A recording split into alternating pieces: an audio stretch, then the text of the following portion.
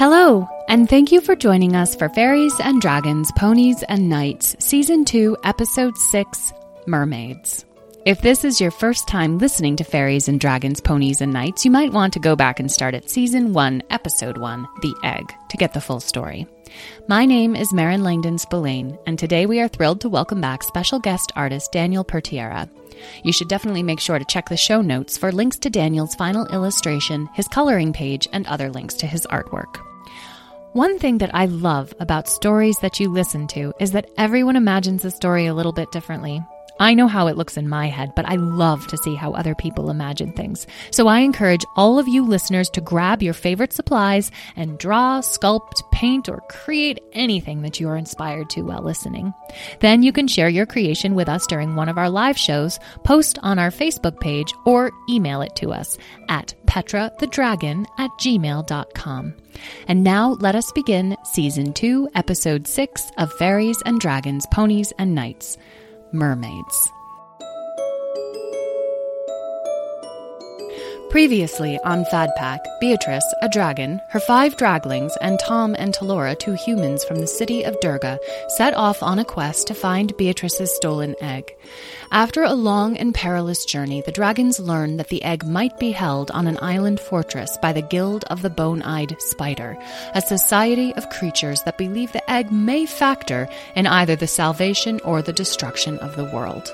Led by the fairy Carnelian, Beatrice, Tom, and 3 of her children attempt to approach the island fortress and are attacked by a horde of Whalodons, sea dragons who are guarding the island.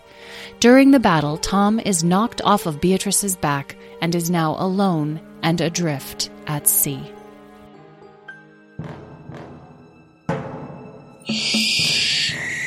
Tom began to slide off of Beatrice. He scrambled to get a better grip, but then received a full blast of water from one of the Whalodons. His hand slipped, and he could feel himself coming away from Beatrice's back.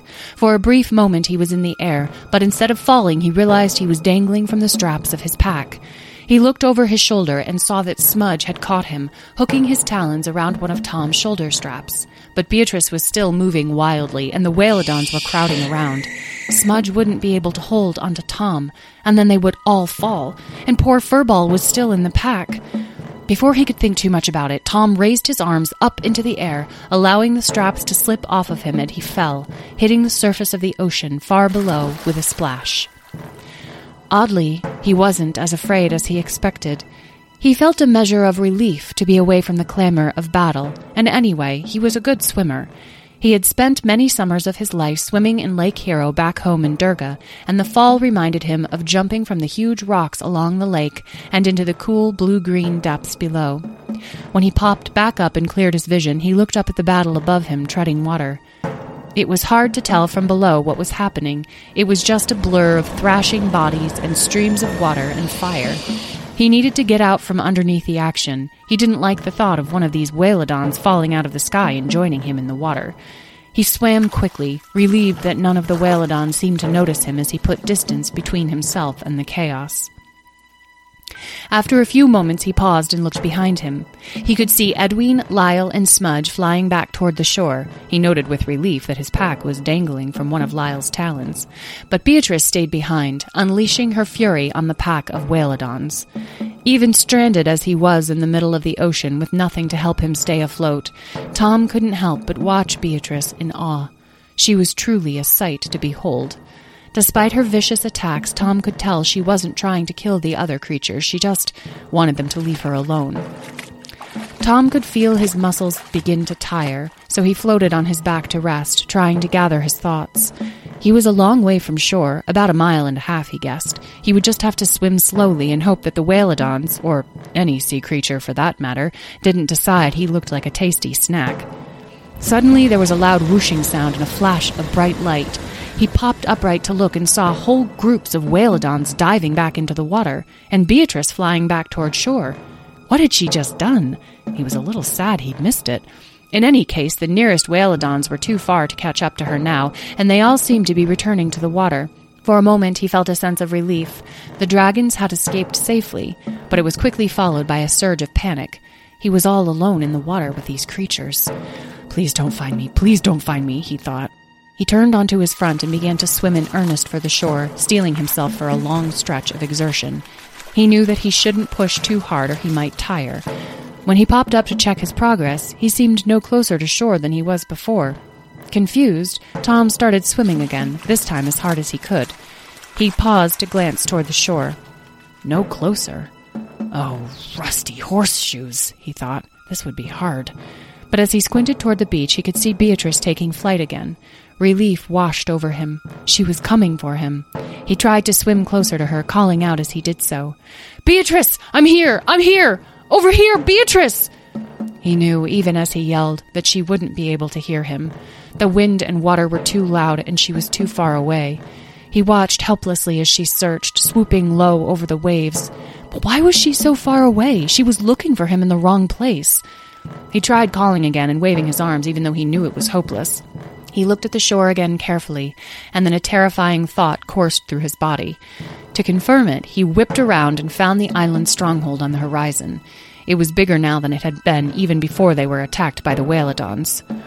"Oh no, oh no, no, no, no, no," he gasped out loud. He looked back at the shore, which seemed further away now than it had even moments ago. "Thunder and lightning!" Tom yelled. He was in a riptide, a current that would sweep him all the way out to sea no matter how hard he swam against it. He watched as a few Whalodons leapt out of the water between him and Beatrice, and as Beatrice turned and began to fly back to shore again, Tom felt panic seep in earnest this time. He knew he couldn't let himself panic or he would drown.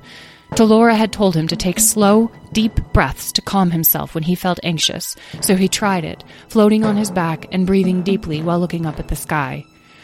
Just float, he thought. Beatrice will find you. She'll find you. But as he thought this, he started to consider all of the things that lived in the ocean and were swimming beneath him, all of the possibilities in the fathomless depths. The Whalodons, of course. An image of their curved, sharp teeth flashed through his mind. Or whales that could swallow him whole. Sharks, or jellyfish, or angry dolphins, or... Suddenly, he felt something swipe across his back. "Ah!" Tom screamed and began thrashing. He twisted and turned in the water, gasping, but couldn't see anything. Had he imagined it? As he treaded water frantically, he felt a tap on his shoulder. He turned around and found himself face to face with a... "Ah!" Tom yelled again, more from surprise than fright. Then, as his awareness adjusted, he fell dumbstruck. Tom had seen pictures and books and had heard stories, but nothing had prepared him for actually meeting one in the flesh. "Oh, my sun and stars! Are you a mermaid?"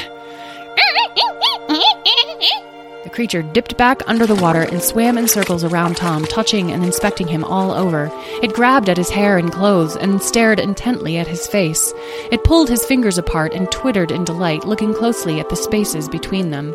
Its own fingers were longer than Tom's and webbed in between with a thin skin.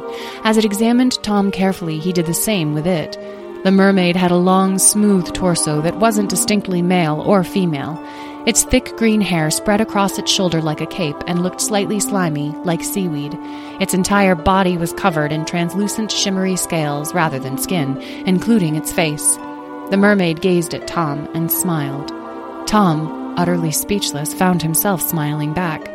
The mermaid's eyes were a pale blue, and its face was extremely human-looking, which Tom found disconcerting and comforting all at once.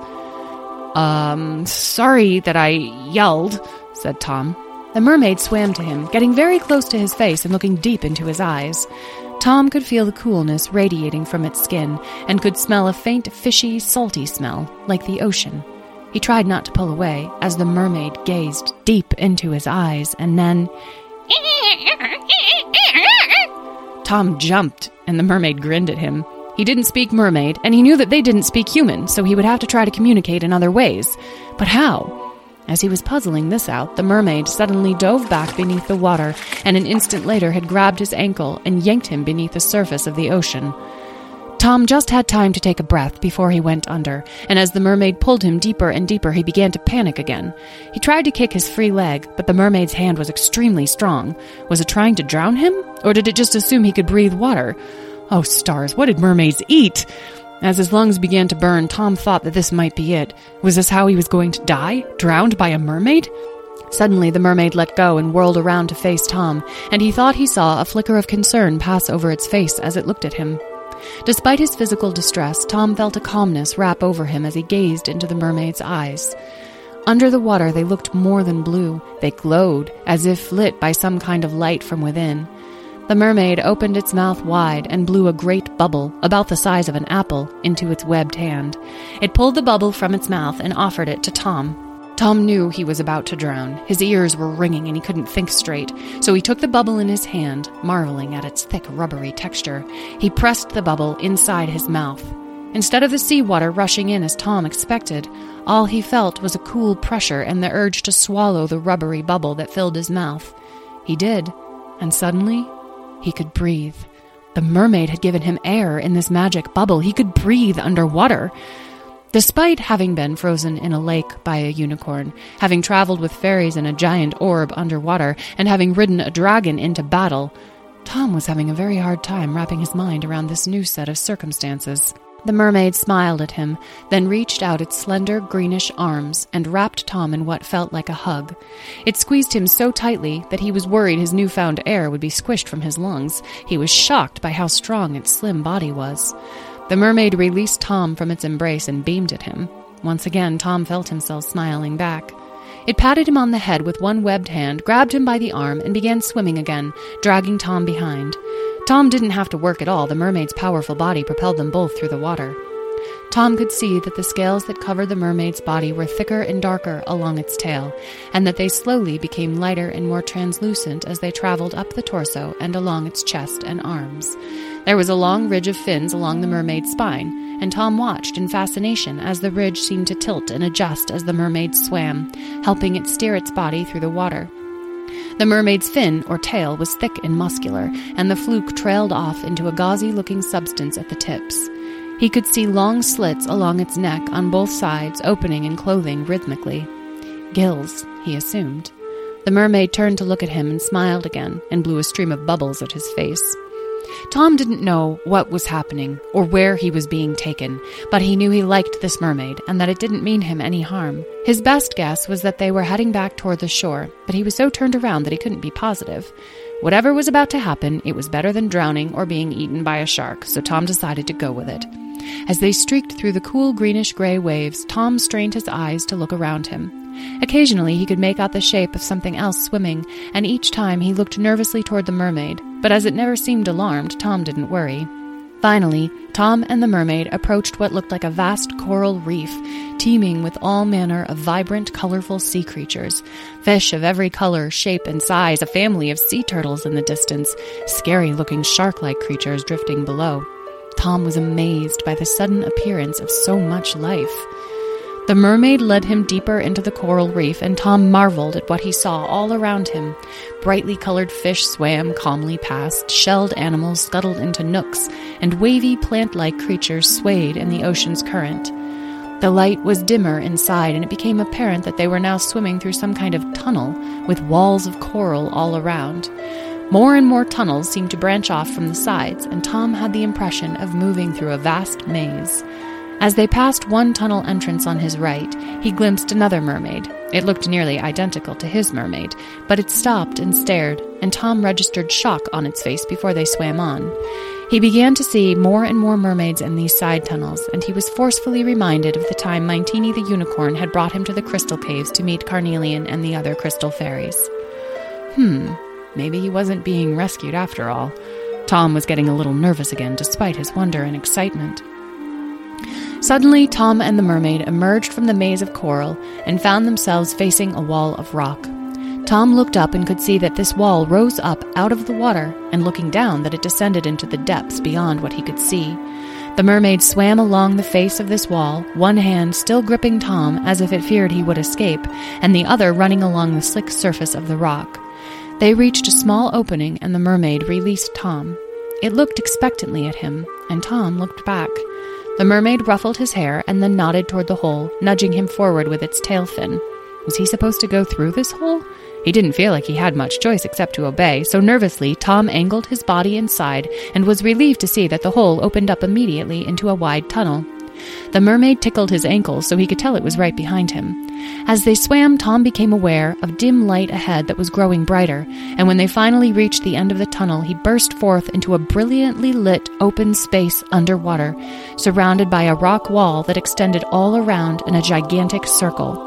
There were mermaids everywhere, swimming in and out of little hollows in rocks that looked like dwellings, lounging across beds of seaweed, surrounded by glowing lights set into the rock walls and along the ocean's floor. Tom looked at the mermaid in awe. He wanted to ask if this was a mermaid city and what he was doing here, but of course, all he could do was smile. The mermaid smiled back and, grabbing Tom beneath both his armpits, hefted him up toward the surface of the water with surprising speed. They broke the surface, and Tom took a gasping breath. He looked around him and realized they were now in some kind of giant open-air cave. He could see the sky far above, but the surrounding rock wall extended high up above the surface of the water. Here, just like below, many mermaids were arrayed along the rocks, bathing in the sunlight that poured down from high above. He looked at the jagged, porous rock wall and wondered if he could climb to the top, and where he might be if he did. Could he find his way back to the dragons? Tom shifted his focus to the mermaids around him, who had noticed him by now and were reacting with varying degrees of wonder, excitement, or horror. Some of the sunbathers slid off the rocks and swam over to Tom and his mermaid, and several were surfacing from below. They all crowded around him, and Tom began to feel slightly nervous. They seemed friendly, but there were a lot of them. He was amazed to see all of the subtle variations among them. Some mermaids had longer flukes than others. Some had skin that was purple-hued or orange or blue. Their faces were different too, despite the similarities of their scales, luminescent eyes, and gilled necks. They began inspecting him enthusiastically, speaking excitedly, some of them even being so bold as to poke and grab at him. Finally, Tom's mermaid snatched him and clutched him tightly to its chest, glaring at the other mermaids, and Tom started to feel as if he were a special toy that the mermaid was unwilling to share. It pulled him bodily through the water and lifted him onto a rock. What strength these creatures had, before pulling itself up and out of the water to perch next to him. It smiled happily at him, and then looked out at the other mermaids before speaking. To Tom, it sounded as though it was calling for someone, and sure enough, a mermaid across the cove dipped below the water and resurfaced moments later by Tom and his mermaid. It pulled itself out of the water with its slender arms and perched on the other side of Tom, and then the two mermaids began a rapid dialogue in mermaid language, which sounded to Tom an awful lot like humans making dolphin sounds. He observed the new mermaid. It was the same size as his mermaid, but different in coloring. Its hair was almost black in the sunlight, and its scales were tinted a glistening purple. Its face was narrower, and its eyes were larger, but the same glowing shade of blue. Finally, the mermaids concluded their dialogue, and the new mermaid turned to Tom. "Hello, person! Hello, my name is Kalima. I am he. I know humans cannot see the he and she of mermaids, so I tell you of my him. Welcome to Marestorm, city of the mermaids." Tom gaped. The mermaid's speech was halting and strange, but he could understand him perfectly. Hi, hello, I'm Tom. My name is Tom. Wow, I didn't know mermaids could speak human. Oh yes, not many mermaids speak human. I am liking of the speakings and liking of the humans. I am working to learn many speakings of creatures. This is Malvina. She is wanting me to speaks to you. Oh, great. Thank you. Tom glanced at his mermaid, Malvina, who was watching Kalima patiently. Many of the watching mermaids lingered, seemingly fascinated by Tom, while others returned to their sunbathing. Malvina, thank you for saving me. Thank you for, bringing me here. Kalima turned to Malvina and translated. Malvina beamed and patted Tom's head, then turned and seemed to ask Kalima a question. Kalima responded by dramatically pronouncing Tom's name, which Malvina tried to replicate. Tom, said Kalima. Tomb, said Malvina. Kalima shook his head. Tom, said Malvina hopefully, and Kalima nodded and smiled. Tom, said Malvina with more confidence, then said something to Kalima, who turned to Tom. Malvina asks you to speak her name in Mermaid Speaks, like this.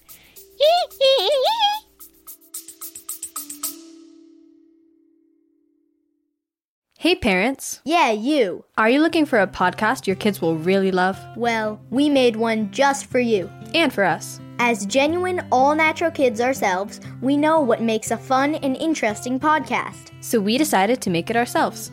Every show is packed with interviews, stories, and on-the-ground reporting. We have interviewed everyone from scientists to Grammy Award-winning musicians to NFL quarterbacks. Listen to Wild Interest wherever you get your podcasts. Tom nodded and attempted to recreate the sound. Malvina looked horrified. The other nearby mermaids erupted in laughter. Oh, no, not right. Not the right way. Like this. Kalima demonstrated again. Tom tried again, and this time Malvina's face lit up and she gave him an enthusiastic pat on the head. Very good speaks, Tom. Malvina loves to save the dead things. No, saving things from the dead. Saving things before being dead. She is I don't know human word. She is wanting to help things to live more life. Oh, like rescuing. I'm like that too, exclaimed Tom. I like rescuing things or helping things live more life. Malvina has given rescuing to many pets, but never before a human. Mostly seal pets, shark pets, whale pets, otter pets are special favorite, but Malvina is most wanting a human pet. She is happy to have new pet Tom and save him from being dead human Tom. Pet? Oh, yes, you are her pet. You are so happy now. Okay, said Tom, as Malvina pulled Tom onto her lap and squeezed him breathless. Listen, I was wondering if you could help me. My friends are nearby. They're dragons, and a fairy. They're on land, and I have to get to them as soon as possible. They'll be worried about me. We were trying to get to the island out there, but we were attacked by some sea dragons, whalodons, and that's how I ended up in the ocean. And then Malvina, Tom paused to carefully pronounce Malvina's name in mermaid. She found me and brought me here, which is amazing. I mean, I've never met mermaids before, and you all are awesome. Just so great. This is great. But I have to get back to my friends. Can you help me? Kalima stared, unblinking at Tom for a moment. No. So many words, Tom. You speaks very fast. I have not hearing so many human words in one place before. Please repeat. Oh, all of it? Yes, please. Okay. Tom took a deep breath and began again, trying to speak more slowly. When he was finished, Kalima nodded and then turned to Malvina to interpret. She tilted Tom back in her arms to look at him, an impressed expression on her face, and he felt like a baby doll about to get a bottle.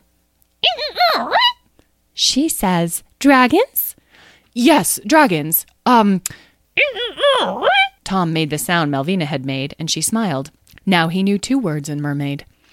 My friends, they need me. Can you help me find them, the dragons? Kalima nodded. I would be happy to, but you will have to convince Malvina. She will not want you to be leaving, and she is very strong. Kalima turned to Malvina and began to speak. Tom felt her hold on him tighten until he could barely draw breath. She began to speak loudly and quickly, and Kalima turned to Tom. She wants you to live with her otters in their undersea bed of... what is word? Cuddles, I think. Snuggles. Sleeping over party? I do not know, but maybe if you speaks it to her yourself in mermaid. Here, try these words. Kalima whispered some words into Tom's ear. What does that mean? Asked Tom. I tried to keep simple. Means dragons, friends, please, must go. And it will help if you look at her with big asking eyes, like baby sea otter pup. Okay, can you repeat that, please? After a few repetitions, Tom was ready to speak his plea to Malvina. He wriggled out of her arms so that he was facing her, placed his hands on her shoulders, made his eyes as large and pleading as possible, and spoke the words. Malvina's eyes filled with tears, and she crushed Tom to her in a hug, speaking rapidly. She says she will not take Dragon Pet away from dragons. She will let you go, but only because she loves you, and that she will never forget you, her most favorite pet. Oh, thank you, gasped Tom from within the vice-like grip of Malvina. and she asks you to bring dragon pets to meet and be new pets also for her, if okay for dragons."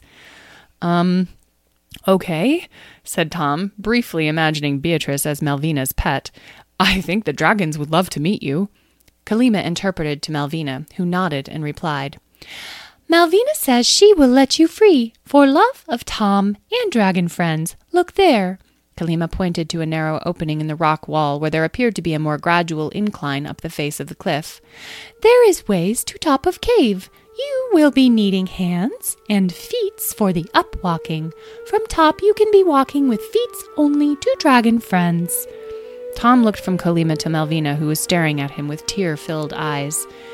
"Thank you for saving me, Malvina," said Tom, and then repeated her name in mermaid. "I'll come back soon with my dragon friends."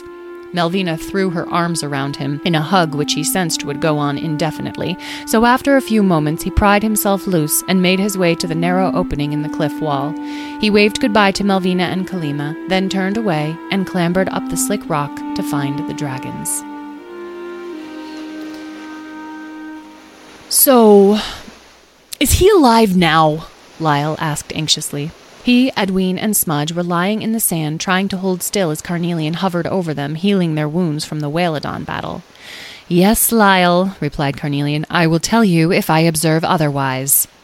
It was nearing nightfall, and despite Carnelian's reassurances, the dragons were becoming increasingly worried about Tom. While Beatrice was out once again in the waning dusky blue light looking for Tom, Carnelian stayed behind with the draglings. "Carnelian, it's like you're babysitting us," said Edwin thoughtfully. "Oh, in the name of all the world's Musgravite, what does that mean?" asked Carnelian in horror, staring at Smudge, who had rolled onto his back and was beaming at them, drooling copiously. "Oh, it's when one human watches the human kids of someone else, because human kids can apparently just die super easy. They're really fragile. Usually, they do this babysitting thing for money, but sometimes just because they love them. Talora told us. She said she felt like a babysitter sometimes. Isn't that so funny? Anyway, you love us, right, Carnelian?" "My dear Edwin, fairies are not slaves to your complex and cumbersome emotional torrents. We are, thankfully, free from these storms that gust like ephemeral demons through your brains and hearts." "Oh, okay. But it's possible you just love us in your own way, you know? Or that you've never loved before us, so you don't recognize it when you feel it. Oh, Lyle! We could be Carnelian's first loves. That is so, so beautiful." "Is he alive now?" Lyle asked. "Yes, Lyle, Tom is alive. Thank you for asking me again. I appreciate it so much." "Because, what are we without love? Like, for example, before I met and fell in love with Moonbeam, the leader of the rainbow herd of ponies, you know?" "Yes, I am familiar." "Right. Well, before I fell in love, I'm not sure I really saw life clearly, you know? Of course I love my family and our mountain, and now I love you and Tom and Talora and Furball and also Amethyst and Citrine and Minetini and Bob and Starfire and Dreamwave and—" What is it, Smudgy?" Lyle interrupted. "What do you see?" Smudge had leapt up from the sand and was galloping down the beach. "Oh, great. Now we're going to have to get Smudge back, which is basically impossible because Smudge does what Smudge wants, you know?" Lyle rolled his eyes. "Well, as our babysitter, Carnelian, this is really your responsibility," Edwin pointed out. "Now is he alive?" asked Lyle. "Lyle, he is still alive. I will tell you if he dies, I promise. If you ask me again, I will turn you into sand." "Aw, geez, sand. Couldn't you turn me into something that moves around at least? Like a crab, maybe?" "Well, no, I guess sand does move around if you think about it, like in the wind and with the tide and stuff, and it's actually made up of lots of little pieces, so I don't know, that could be kind of cool, I guess." "Do you mean like a bunch of sand, or just like one little rock piece of sand?" "Keep talking and you'll find out," said Carnelian, just as Beatrice swooped low and landed near them, returning from her search. She looked exhausted. "There's still no sign of him. I've looked everywhere, along the shore, out to sea for miles. Where could he be? Are you sure he's still with us, Carnelian?" Carnelian looked frostily at Beatrice. "Don't turn her into sand, Carnelian! She didn't know!" Lyle exclaimed, leaping in front of his mother. Yes, our beloved Tom is very much alive. I promise you. I will let you know if anything changes with his life status, all right? Does everyone understand? I will let you know. No need to ask me ever again." Suddenly, Smudge's loud growl scream could be heard in the distance. "Oh no, what does Smudge have? Who's watching him?" exclaimed Beatrice. "Relax, Mom. It's just his hunting cry. He probably caught something," said Lyle. "Oh my gosh! Oh my gosh! Oh my gosh!" said Edwin, flying into the air in excitement. "He did catch something! Lyle, he caught a tom!" Everyone looked toward Smudge as his form became visible over a ridge of sand.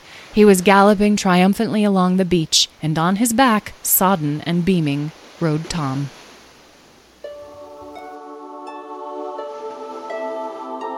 Hello again. If you'd like to know what happens next, please join us for Episode 7, The Warrior Tribe, with special guest artist Lydian Blossom. If you have any questions, comments, or artwork you'd like to share, please email petrathedragon@gmail.com. Petra handles all of our communication for us, and even though she is extremely busy right now, she promises to get back to you as soon as she's finished saving the world. If you are enjoying FADPAC, there are a few simple and fun ways to support the show. If you can leave a rating or a review on the device that you're listening from, go for it. We would love that. This is a great way to help others find the show, and it really means a lot to us and to Petra. You can also join us on Patreon or buy a ticket to one of our live Zoom shows where you'll be the first to hear the new episodes, share your drawings or thoughts about the show, and chat with other listeners. For tickets to the live show, please visit dirtroadtheater.com/FADPAC. And now we'd like to share some moments from our live show. Hello, everybody. Hi, Dan. I was curious, Dan, because I know that our interpretation of mermaid was maybe different from the more classical or usual rendering of them. And I was curious, first of all, if you have illustrated mermaids before, and if so, how this process was different. I've seen a lot of interpretations of them over the years, ranging from being just people up top and fish on the bottom, or drawing the line further up or down, or more of a whole mix of the two where the fish parts are all over and some human parts are all over. So I knew that going into the podcast, considering how much thought you had put into the fairies last season, that there'd probably be a lot of FADPAC exclusive details. So I kind of reserved judgment on what I was going to be drawing until it actually happened. Yes. Well, we appreciate that you know us so well at this point. It was hard for us too. We spent a lot of time talking through mermaids, particularly mermaids and gender, and how that would be different from humans and what their culture might be like and their language. And it was, I think, surprising to us where we landed. It wasn't necessarily what we thought when we began. So I will say I kind of saw the dolphin voice coming. Really? That's funny. How is this going to be vocalized? Yeah, Dominic insisted. It wasn't my favorite, but personally, I thought that the dolphin language speak was so beautifully executed by Marin, and it made me happy every time I heard the dolphin speak. Are there any other creatures? Are there any creatures that you would like to illustrate that maybe we should try and sneak into FADPAC? And if anyone else has some ideas of creatures they would like to see, that'd be fun to hear too. I'm not sure how feasible it would be, but I would love to see some feathered dinosaurs eventually. What about you, Ryan? Well, I just came up with this animal with one of my friends, and it's half duck, half bunny, half dinosaur. Huh. Okay. Duck, bunny. That sounds like a feathered dinosaur to me. I feel like maybe we could add a little bunny to that. Gracelyn? I'd like to see, wow, Oliver, I love that drawing. I'd like to see a giant fuchsia warthog. That's specific. Yeah. Did anyone else want to share some artwork or ask any questions? I put a little angel on the top. I have no idea why I did that. I just thought it was kind of funny. Ooh, looks like a forest. It's a bunch of mountains and stuff. Another really tall tree. I'm not done. I like how you've got trees at different levels. So there's some down on the ground, there's some higher up on the mountain. That's really cool. Lucy, did you have your hand up? I made the island where the stronghold is. Oh, that's a fun idea. Laura. A mermaid. Oh my. Wow. And also a Lego of Beatrice.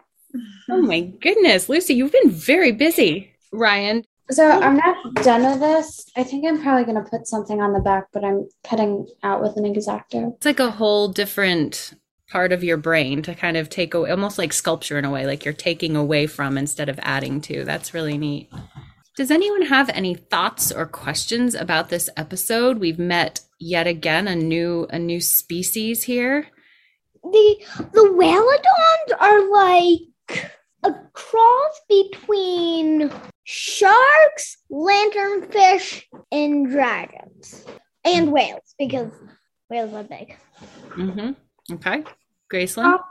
I just wanted to say to Dan, I loved how in the mermaid picture we saw Malvina like holding Tom and like being like to all the other mermaids like, don't touch my toy. And mine. Yeah, mine. Look, I looked up at the picture at the exact scene that was happening in the podcast, and I was like, oh my god, that's the exact scene. When I read the script, I kind of knew what scene I was going to be doing. I was so curious to see what you were going to pick. That's so fun. It's a fun moment. Oh yes, Lily and Willow, hi. I made this. I'm not finished. Ooh. Impressive. A Whalodon. Wow, that's so good. It looks just like it. And I did this while we were listening. Oh, it's a mermaid. Oh, I love that rainbow tail. And I traced the mermaid we painted. That's helpful. Sometimes tracing things can be so useful. Willow, did you have something else to say? That's what I did. Oh, that's really pretty. That looks underwater to me. What just didn't color the water? The light blue, this light blue, is the sky. Oh, okay, yeah. It would be really fun sometime to like get a compilation of all different representations of a creature like a mermaid from various artists and just look at all of the different ways that they're represented. It's so neat. Take care. We'll see you soon. Fairies and Dragons, Ponies and Knights is a proud member of Kids Listen, a grassroots organization of advocates for high-quality audio content for kids. You can find more great podcasts at kidslisten.org or download the app. Fairies and Dragons, Ponies and Knights is made and recorded by Dirt Road Theatre in Northfield, Vermont. Fad Pack is written and performed by me, Maren Langdon Spillane, and written and created by Dominic, Gracelyn, and Oliver Spillane. The music you heard was composed by the amazing Nathan Lee. You can see more of his work at nathanlee.net. Thank you so much for listening. We hope you can join us next time.